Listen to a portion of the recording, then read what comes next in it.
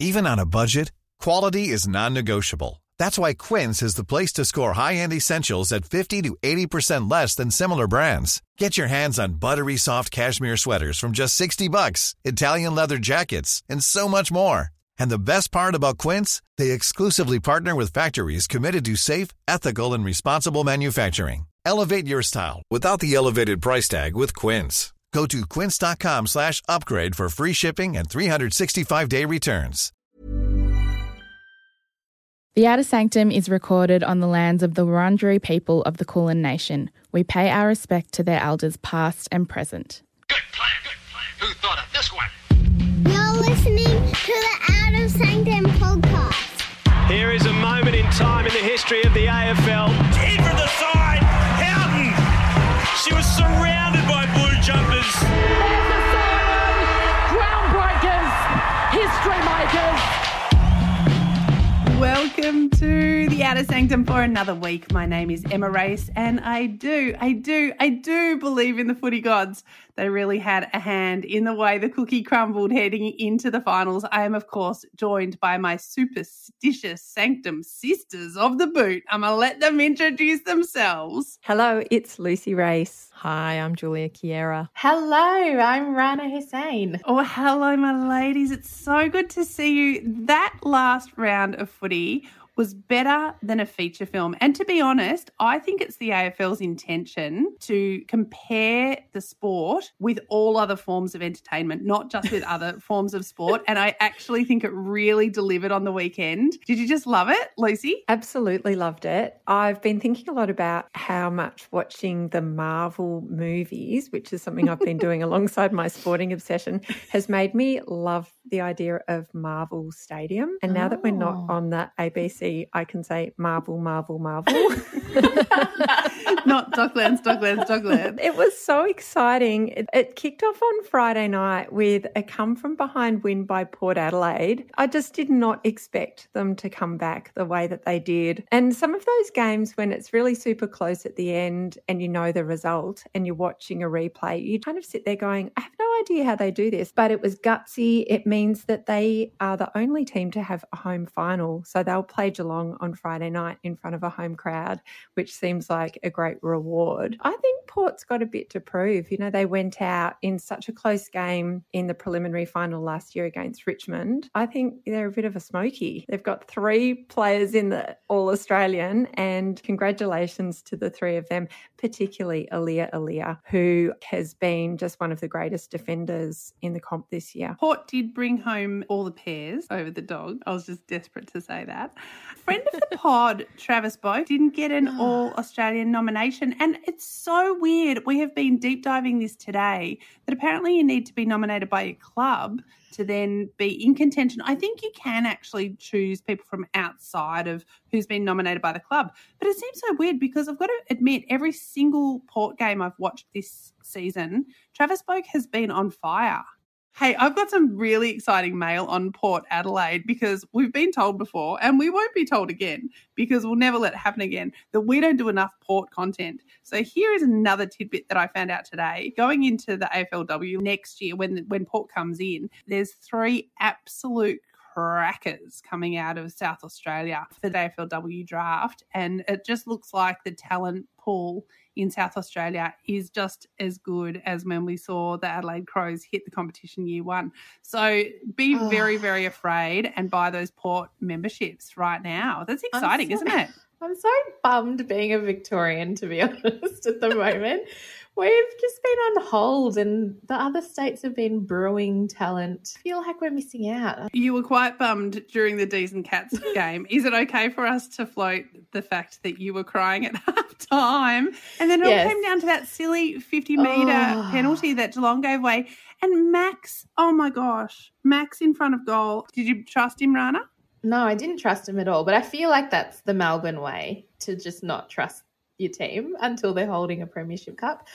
I will be honest, not just that game, but I have definitely been that person who's been saying, okay, take me back to the Olympics, AFL, whatever, wake me up when finals are here. And then this last round, just, it's kind of like the AFL went, no, we've still got it. Don't worry. You haven't seen anything yet.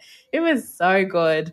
And I was really bummed. I was putting my daughter to sleep at halftime. I checked the scores and I was so sad and just down about being in lockdown that I had a little cry to myself, and I thought, no, I better go out and watch the rest of this game regardless of what's about to happen. And then what happened was they just smashed it and came from behind for a win. Oh, so much joy. Rana, I'm not a Melbourne supporter, but I live with one, and my mum is one as well, so I feel quite invested in Melbourne coming through now. But it was quite beautiful watching Max Gawn take that mark and kick the goal at the end of the game. McKinnon Secondary College's own Max Gawn. I feel like we've heard a lot of chatter over the last few rounds from commentators who love to drop in whatever private school footy factory. He's from that footy factory in Karai, whatever. And I know that it does get some Twitter people and our own Dr.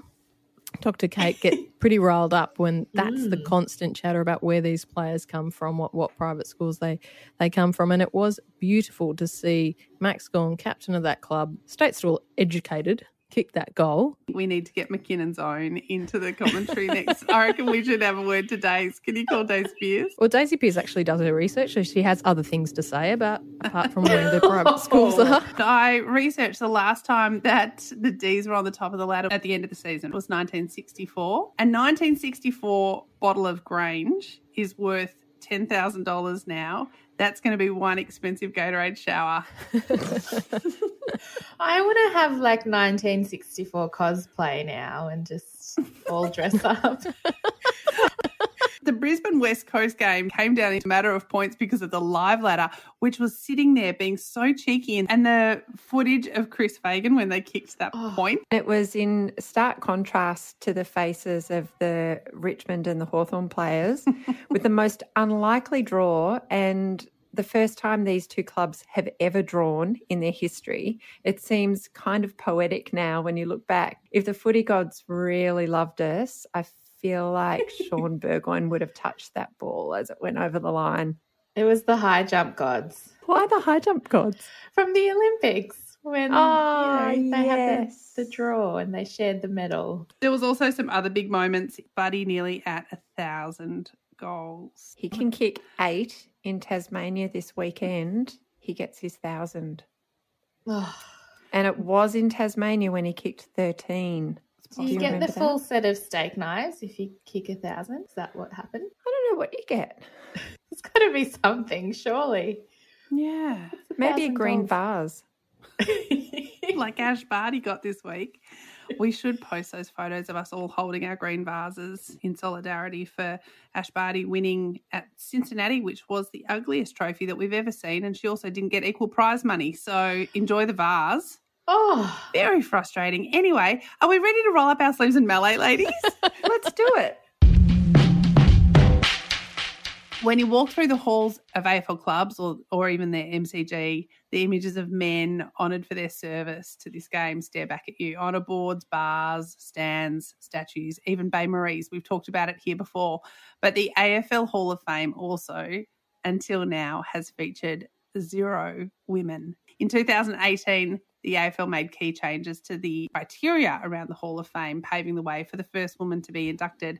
And it has actually happened. Debbie Lee is the first woman to be inducted into the AFL Hall of Fame. We are watching history. We are watching the progress that we have been beating the drum for, and it is a huge moment. Julia, what will this induction mean to all of the people who have just known Debbie and been by her side, and what will it mean to her? A lot. The acknowledgement of the work that went into getting women's football to where it is, and having that acknowledgement come from the official institution, I think is really important. Debbie herself, like for those that don't know, she had a long and decorated career as a player, as a coach, as an administrator, and she first started playing in 1990, and she started her own team in 1993 as a 19-year-old. Like that kind of tells you what kind of a person Debbie is. She played 304 games over 21 years. It took that long to play that many games because of how short the seasons were in women's football and, having a few injuries along the way. She won the Helen Lambert Medal 5 times. She's a club president. She was president of the Victorian Women's Football League from 2004 to 2012. She won premierships for the Spurs in 2004 and 2011, and I had the unfortunate privilege of standing her in that game quite a bit, and it was probably the worst day of my life. Not because of Debbie, they absolutely spanked us, but anytime I had to play against Debbie, which she would not remember, but I remember because she was such a ferocious competitor, just tough as nails, led her team from the front. Just a really great player. She was a 14-time state captain, 4-time All-Australian, captain of the VWFL Silver Jubilee team in 2005. She's worked across both the Western Bulldogs and Melbourne, starting in community development, and then she's been the GM of women's footy at Melbourne and then came back to the Bulldogs in 2018. Her resume is very long, and if you think about the doors that would have been slammed in her face many, many, many times, she deserves this award more so than many other people. And she's part of a legacy of women who have ensured that AFLW is where it is. And she's very deserving of this. And I also want to acknowledge the fact that for a long time, those involved in women's footy, because we were kind of fighting over scraps, were really competitive with one another and weren't necessarily collegiate with one another because we're all in different teams and there was so few resources, so little joy to have that we didn't link arms. And that's really changed over the last few years. I think that the community has come together a lot more because now we realise that we were distracted during that time. We saw each other as the enemy when really the enemy was all those power structures that were keeping us out of the game. So I want to acknowledge that now because I think that for a long time people saw Debbie as the ferocious on-field competitor and didn't get behind her, those in women's footy. And I think that I'm really pleased that that's changing now and we're acknowledging all the work that's gone in and appreciating because she was so tough. She got the league along with other people, but she got it to where it is now. That is a beautiful tribute, Julia. Rana? You talk about, women's sport is littered with firsts, and this is just one of, and sometimes that can feel really frustrating that we're always at first, but this one genuinely feels like thank God, and finally, and we're doing it, and this person is just so worthy of celebration. I was thinking today about contentment. Part of being content and happy in life is to be grateful for what you have, because so often we are looking at what we don't have, and in our space, the conversations we often have are rightfully so looking at gaps. But today is one of those days where I think I'm so grateful that we have a Debbie Lee, because I wouldn't be in this job. There wouldn't be a job to go to, and that she was ferocious on field makes sense to me because you need someone of that caliber to kind of bust down the doors that she's had to. So I'm just so thrilled for her. Lucy?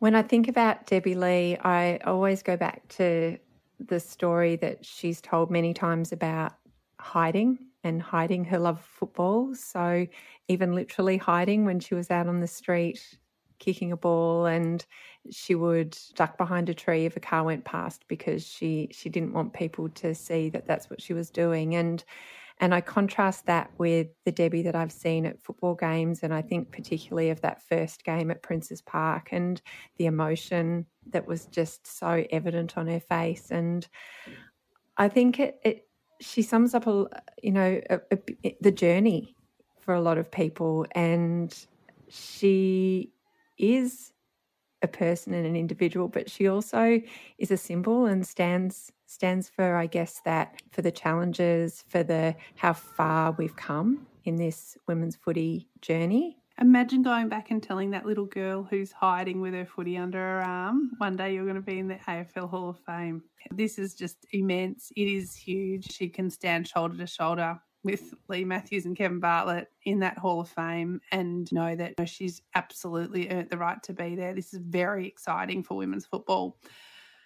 All right, changing gears a bit, ladies. The Hawthorn president, Jeff Kennett, has been very vocal on Twitter. For mine, he has been conflating his former role as the premier with also being the president of a footy club. What do you do when you don't agree with your president. How do you action that and what do you do going forward? And Lucy, you felt this week that Jeff was being quite alarmist. Yeah, I felt that he crossed a line, and we talk a lot about free speech and we talk a lot about people being free to speak politically in sport and the fact that those two things can't be put into separate camps. But I think that there is an issue when somebody says something that's alarmist and that is likely to exacerbate fear or cause panic or do harm, and then it is a problem. It's also a problem, and I think this is a problem perhaps of PR and of member engagement, when somebody who holds a very powerful position at your club speaks very aggressively on social media to members of the public. And I think it probably comes down to the organisation having a think about at what point does somebody become too much of a problem and too much of a liability. Do you prefer your presidents to be the strong, silent type runner? I think I do. It's weird, isn't it? Because there are some that are super vocal and very prominent, and then there are others who wouldn't even know their names. Like, I would struggle to name all the presidents, and obviously it's going to be different for every club. But I like the idea of a president who is there to hold the club to account and the CEO to account, because that is ultimately their function, and to make sure to be that kind of voice of accountability across everything that's happening. And I like the idea of that being somebody who isn't super public. I have a very different relationship to how presidents work because I worked at a footy club and saw Peggy O'Neill up close and that working relationship. And there were times when she speaks up and times when she doesn't. But I think when it works well, it's when they can have, the CEO and the president can have a really good working relationship and hold each other to account. And I just don't know sometimes when presidents are super vocal if it's in the best interests of the club. Presidents of football clubs do a lot of work, but it's unpaid. So it seems really virtuous. There are a couple of results that I think come from the fact that it's an unpaid role, and it's not hard to find quotes of Eddie Maguire saying, you know, from his term as the president, I do all this for free.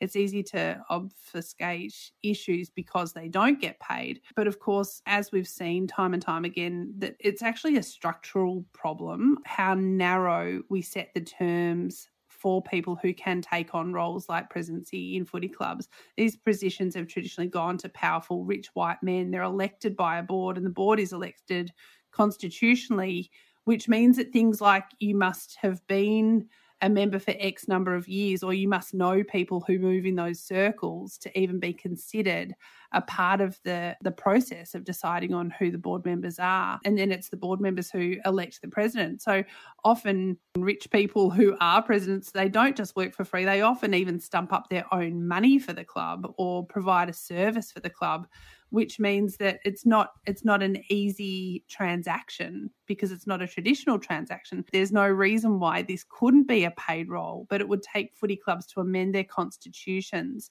which is easy to do in theory, but potentially not in practice, because if you do, it will open the floodgates and then lots of different people could be considered for these roles. The issue isn't just about money, though. I'm not going to say that it's just about that, because I think we all need to be broad in our way of thinking going forward with appointments, and that's not the first time we've floated that idea on this podcast. But I think presidents should be appointed with the future of footy in mind, not the framework of the past and what we've known from the past. And so if you look outside the boys' club, what that's procured is, you know, Peggy O'Neill and Kate Roffey for Richmond and Melbourne. And to be honest, when you look at their clubs, their core business of on-field success, well, the results kind of speak for themselves. Maybe this is a governance issue that needs to be addressed by boards. And to be quite honest, I think rather than just moving the president on, I think we need to have robust conversation at board level, and the members need to agitate for that conversation to happen.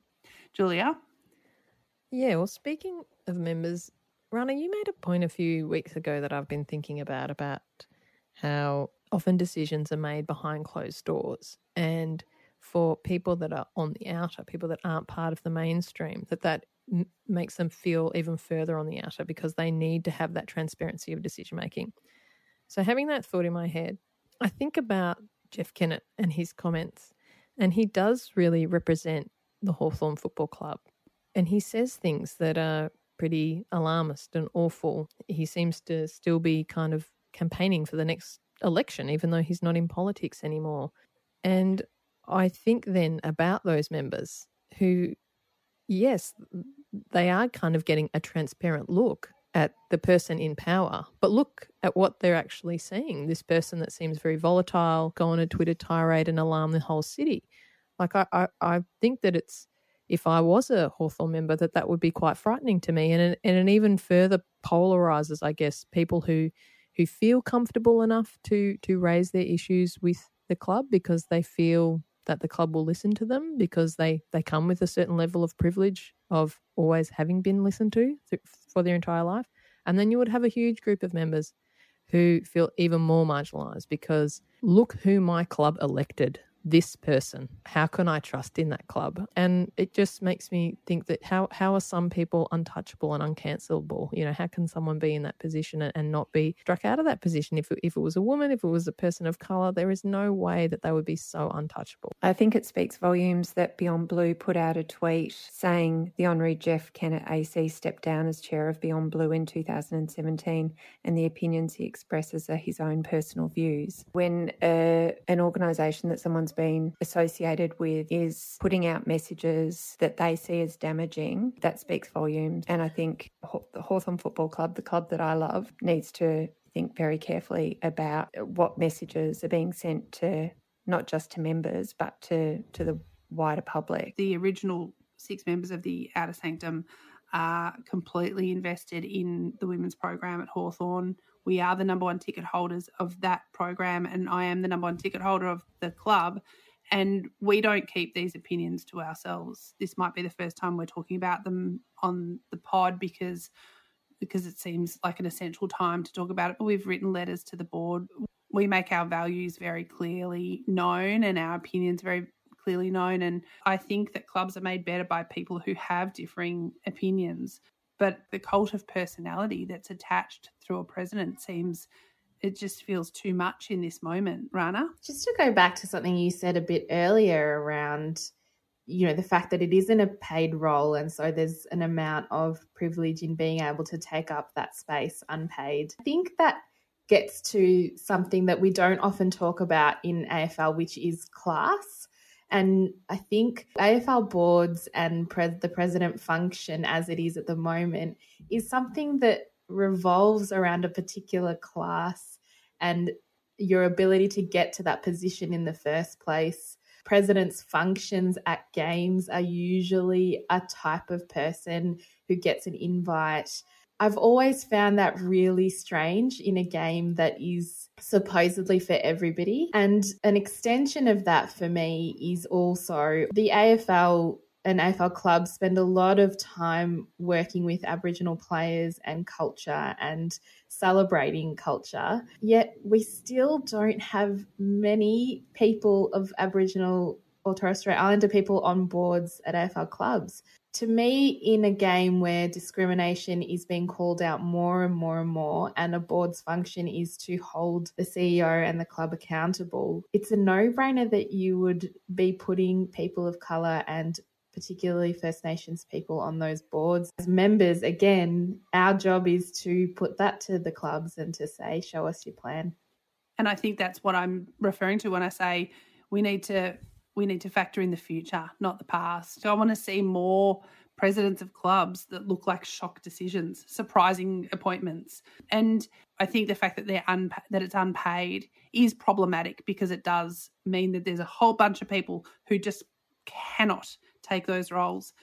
But that doesn't mean that they've uncovered or that they've already crossed off the list a whole bunch of people who are very diverse who still could take those roles. So my feeling is that we do need to agitate for those roles not to be positions of privilege, but to be positions that really reflect the membership and where we want our clubs to be headed.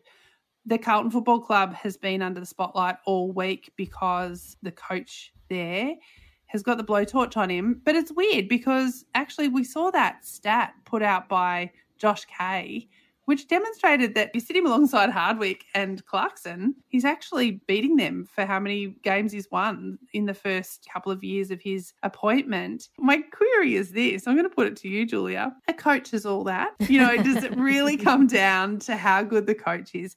Do we attribute the success of Richmond just to Damien Hardwick? Do we attribute the success of Hawthorn during the three-peat just to Alistair Clarkson? There's a lot of working parts. It can't just come down to the coach, surely. No, you've answered your own question with those examples. Like, it's definitely not that. And I, as a Carlton supporter, you mentioned before, what do you do when you don't believe in your president? The name Ross Lyon has been thrown around this week, and I think, oh God, what am I going to do as a Carlton supporter? I might need to change. I think that it's just a weird situation. It's so unkind as well to this person who's taken on the role. His record is okay for in the first 50 games. They have kind of set him up basically.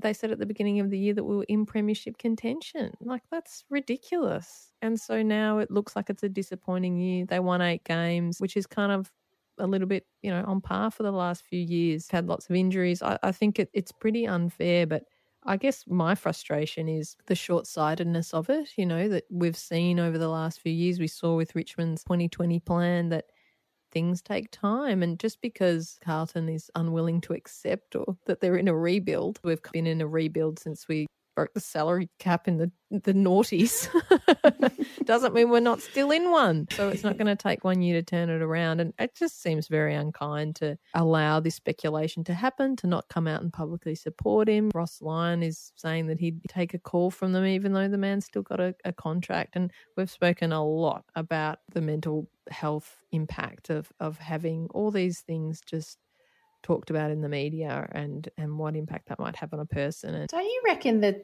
tide is turning a little bit in terms of what we think a good coach is and what attributes they bring to the table?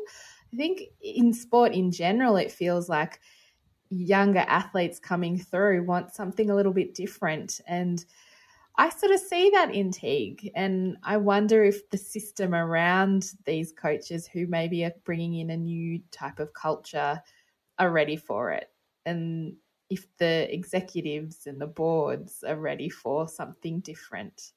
I feel like the old guard in every level at footy hangs on to what they know so hard, because as soon as someone like Ross Lyon is out of favour as being a really great option for the coach, that speaks volumes about the shifts and the changes at every level, which means that every pundit, every board member, every president is under threat. And so I think that the system works together as all different pieces of a puzzle that keeps it looking and sounding and feeling the same. Because it's too threatening to the power if it changes. After this break, some big AFLW rumours. I'm Sandra, and I'm just the professional your small business was looking for. But you didn't hire me because you didn't use LinkedIn Jobs. LinkedIn has professionals you can't find anywhere else, including those who aren't actively looking for a new job, but might be open to the perfect role, like me. In a given month, over 70% of LinkedIn users don't visit other leading job sites. So if you're not looking on LinkedIn, you'll miss out on great candidates like Sandra. Start hiring professionals like a professional. Post your free job on linkedin.com/achieve today. I'm Chelsea Randall and you're listening to The Outer Sanctum. Welcome back to The Outer Sanctum. You're with your football-loving lady friends. I am hearing the jungle drums beating very loudly for a pushback of the AFLW start time, where we expected it to kick off at the end of this year. That COVID wreaked havoc. As we know, a lot of states and territories are in lockdown or have cases, and we're all riding the numbers at the moment, I think, around the country. And what I'm hearing is that AFLW is going to be pushed back to a January 8 start date. That it is, and this is just rumours, I've had nothing confirmed, but it's looking like the games will start in January, that they're really working hard to make sure that these players don't have to be hubbed because they are not paid full-time. They still need to go to work. They still have families. They can't afford to hub them. But also the commitment to having bums on seats at stadiums is a really big one. That's what I'm hearing. Julia, do you know anything more? No, I don't know anything more than that. And I guess it leaves me relieved, to be honest, but also frustrated in that the reason that we can't hub them is because we're not paying them enough and they're not professional. So I'm relieved because the situation we have in front of us is that they're not, full-time professional. And I do think that pushing it further along means that we will hopefully be in this magic 80% time where we won't have so many lockdowns and players can train and travel unimpeded. I'm still left with that frustrated taste. We're going into the 6th season and we're still having this conversation. They cannot be hubbed because they're not professional. That's pretty frustrating. It still seems that there's some negotiables that sit with the AFLW that don't sit with the M. Rana? You just said that crowds at AFLW games is a priority, and that sentence blew my mind. I just went back to, I could be at an AFLW game is just, it's extraordinary, isn't it? It really is. I hope that is what we get. If it has to be delayed and it's not the ideal situation, that we at least get to be there. I was being very a journalist this week. I was working the phones talking about Tassie and how important it is going to be for Tassie to have a team. And then we were talking about, did Tassie then get a women's team? So that if Tassie get a women's team, then when do we bring in the Northern Territory and make it a fully national competition? Because until it is, how do you really truly compete in a national setting? The health of the competition to be truly national would mean that New South Wales footy would be in a healthier state and that Victoria would be less of this monolith. It means that we get buy-in from everyone, and when we know that when everyone's included that it's better game for all.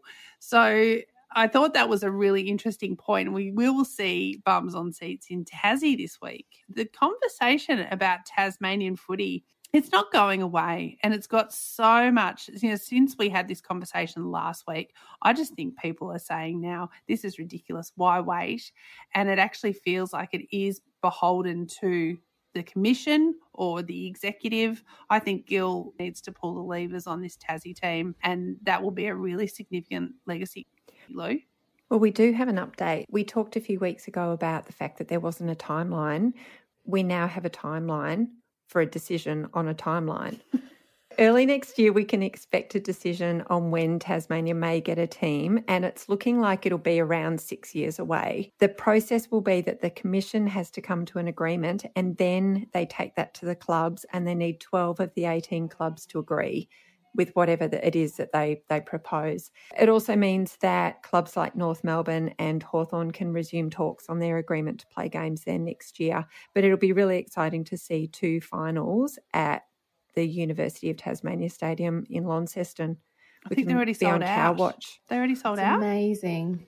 I looked for those figures. I couldn't actually find any news on that today. Lisa, you said that the existing clubs need to come to the table and agree on some terms, and that is the sticking point for me, that the self-interest there is just everywhere. And yeah, it's really interesting, isn't it, that you need 12 of the 18 to agree on it, and there's all kinds of politics at work there. Yeah, they're throwing chum in the water that this would be pushed through. You're right, Rana. Like, you think about how everyone's going to be walking in with their own self-interest. Is this a plebiscite? It's a plebiscite.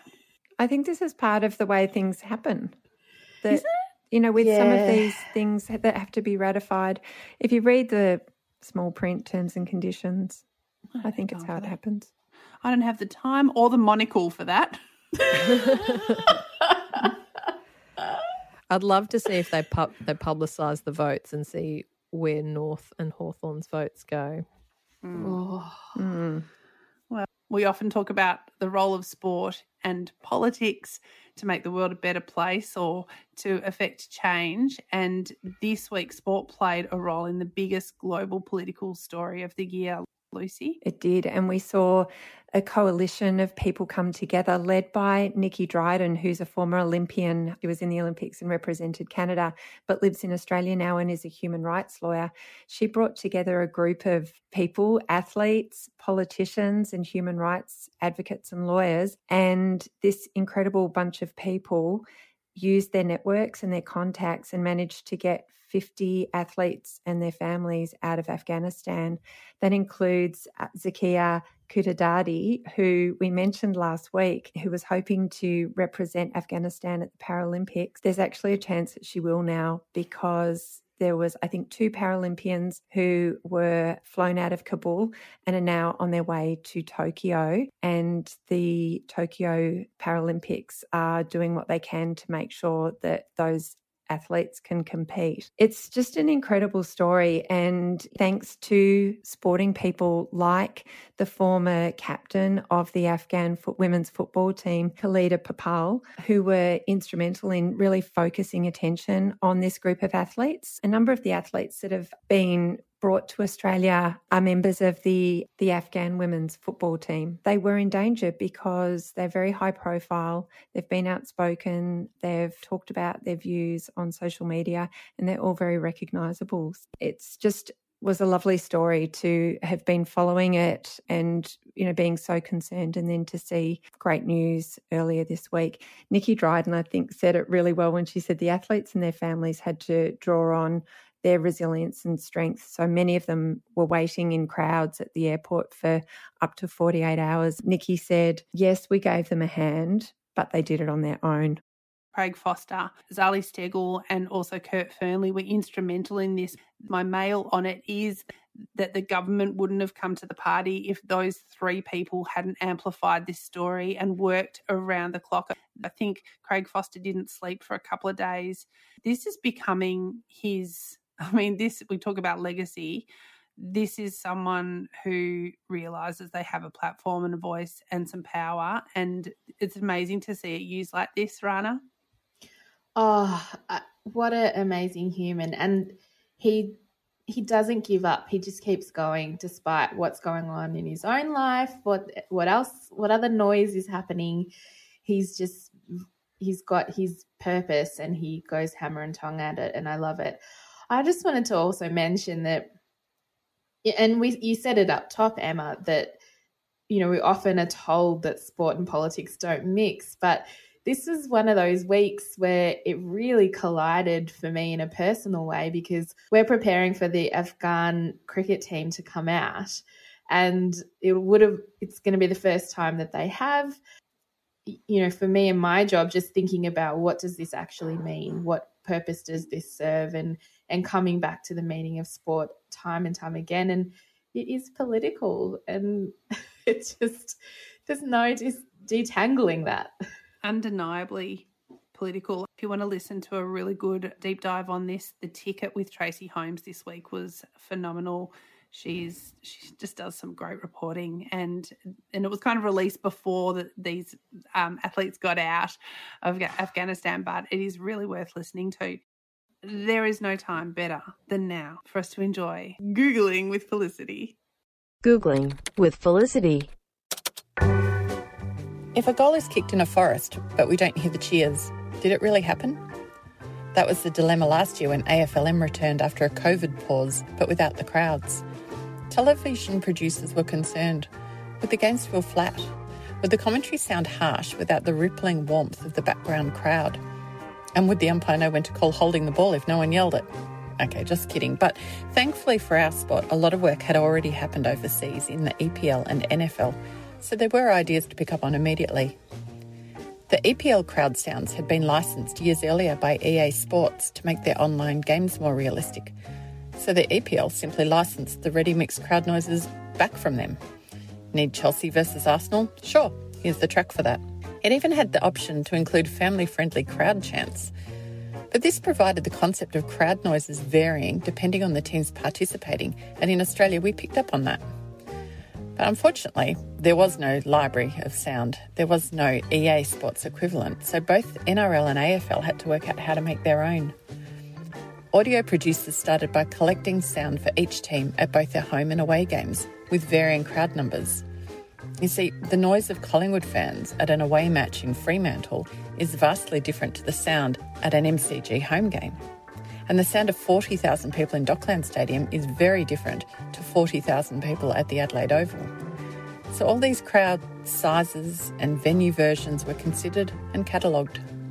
Then game scenario sounds were collected to overlay the track.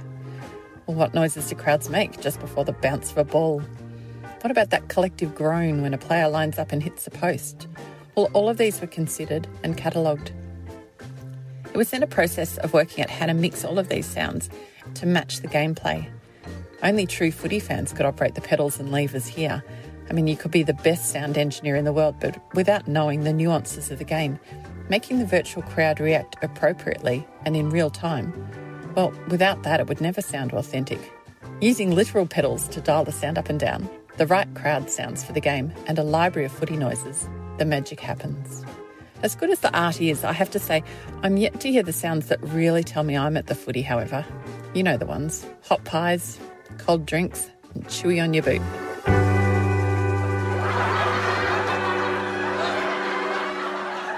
Unbelievable Googling this week. This is layers deep of this Googling. She nailed it. Okay, we're up to final business, my ladies. Interesting story this week that I wanted to float was the Wiggles going fully diverse. There's going to be 2 head holes in every skivvy going forward.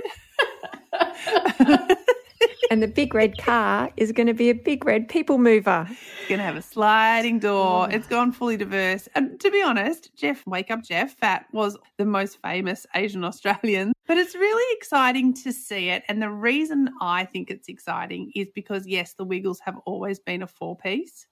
But all of a sudden they can say, but throw that out because now we can be an 8-piece. And that it's just so easy to pull up another seat at the table and make it look easy, and that they do lead and that they do set culture and that they do set the tone. Rana, how important is the Wiggles adding 4 new members to the work that you do?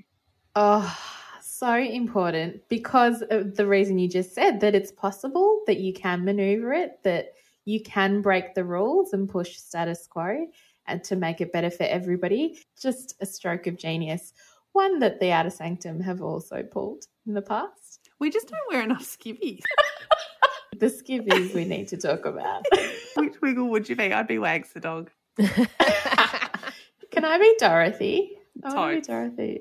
And you're Captain Feathersword. And Lucy, you would be? I don't know. I'd be Greg.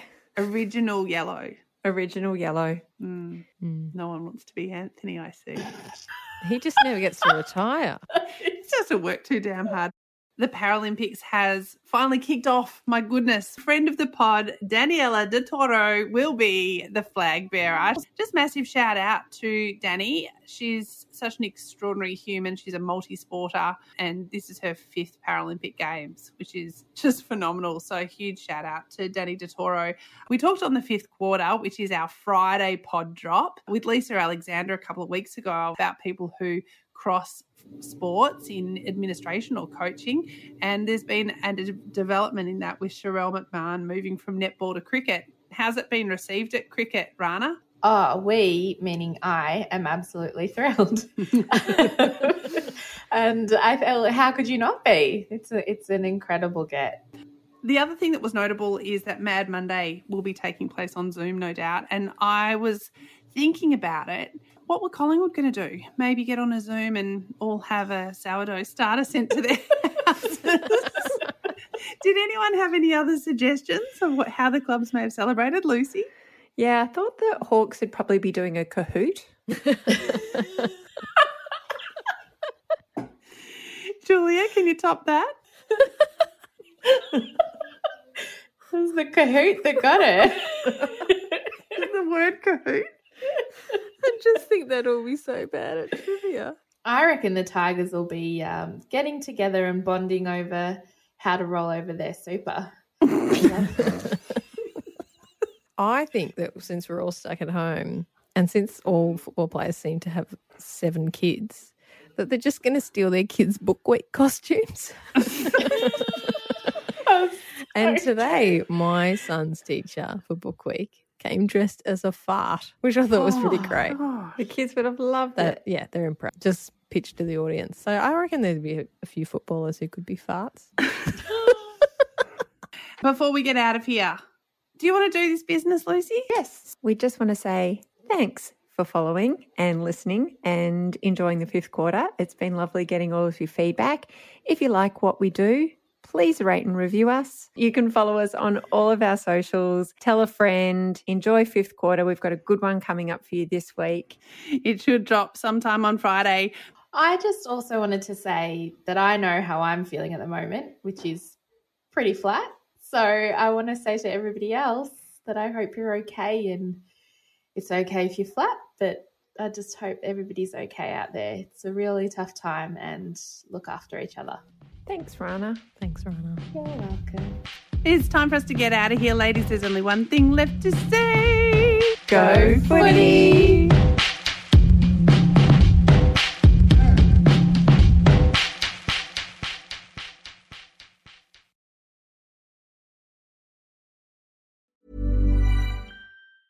Hi, I'm Daniel, founder of Pretty Litter. Did you know cats tend to hide symptoms of sickness and pain? I learned this the hard way after losing my cat, Gingy. So I created Pretty Litter, a health monitoring litter that helps detect early signs of illness by changing colors, saving you money and potentially your cat's life. Pretty Litter is veterinarian developed, and it's the easiest way to keep tabs on your fur baby's health right at home. Go to prettylitter.com and use code ACAST for 20% off your first order and a free cat toy. Terms and conditions apply. See site for details.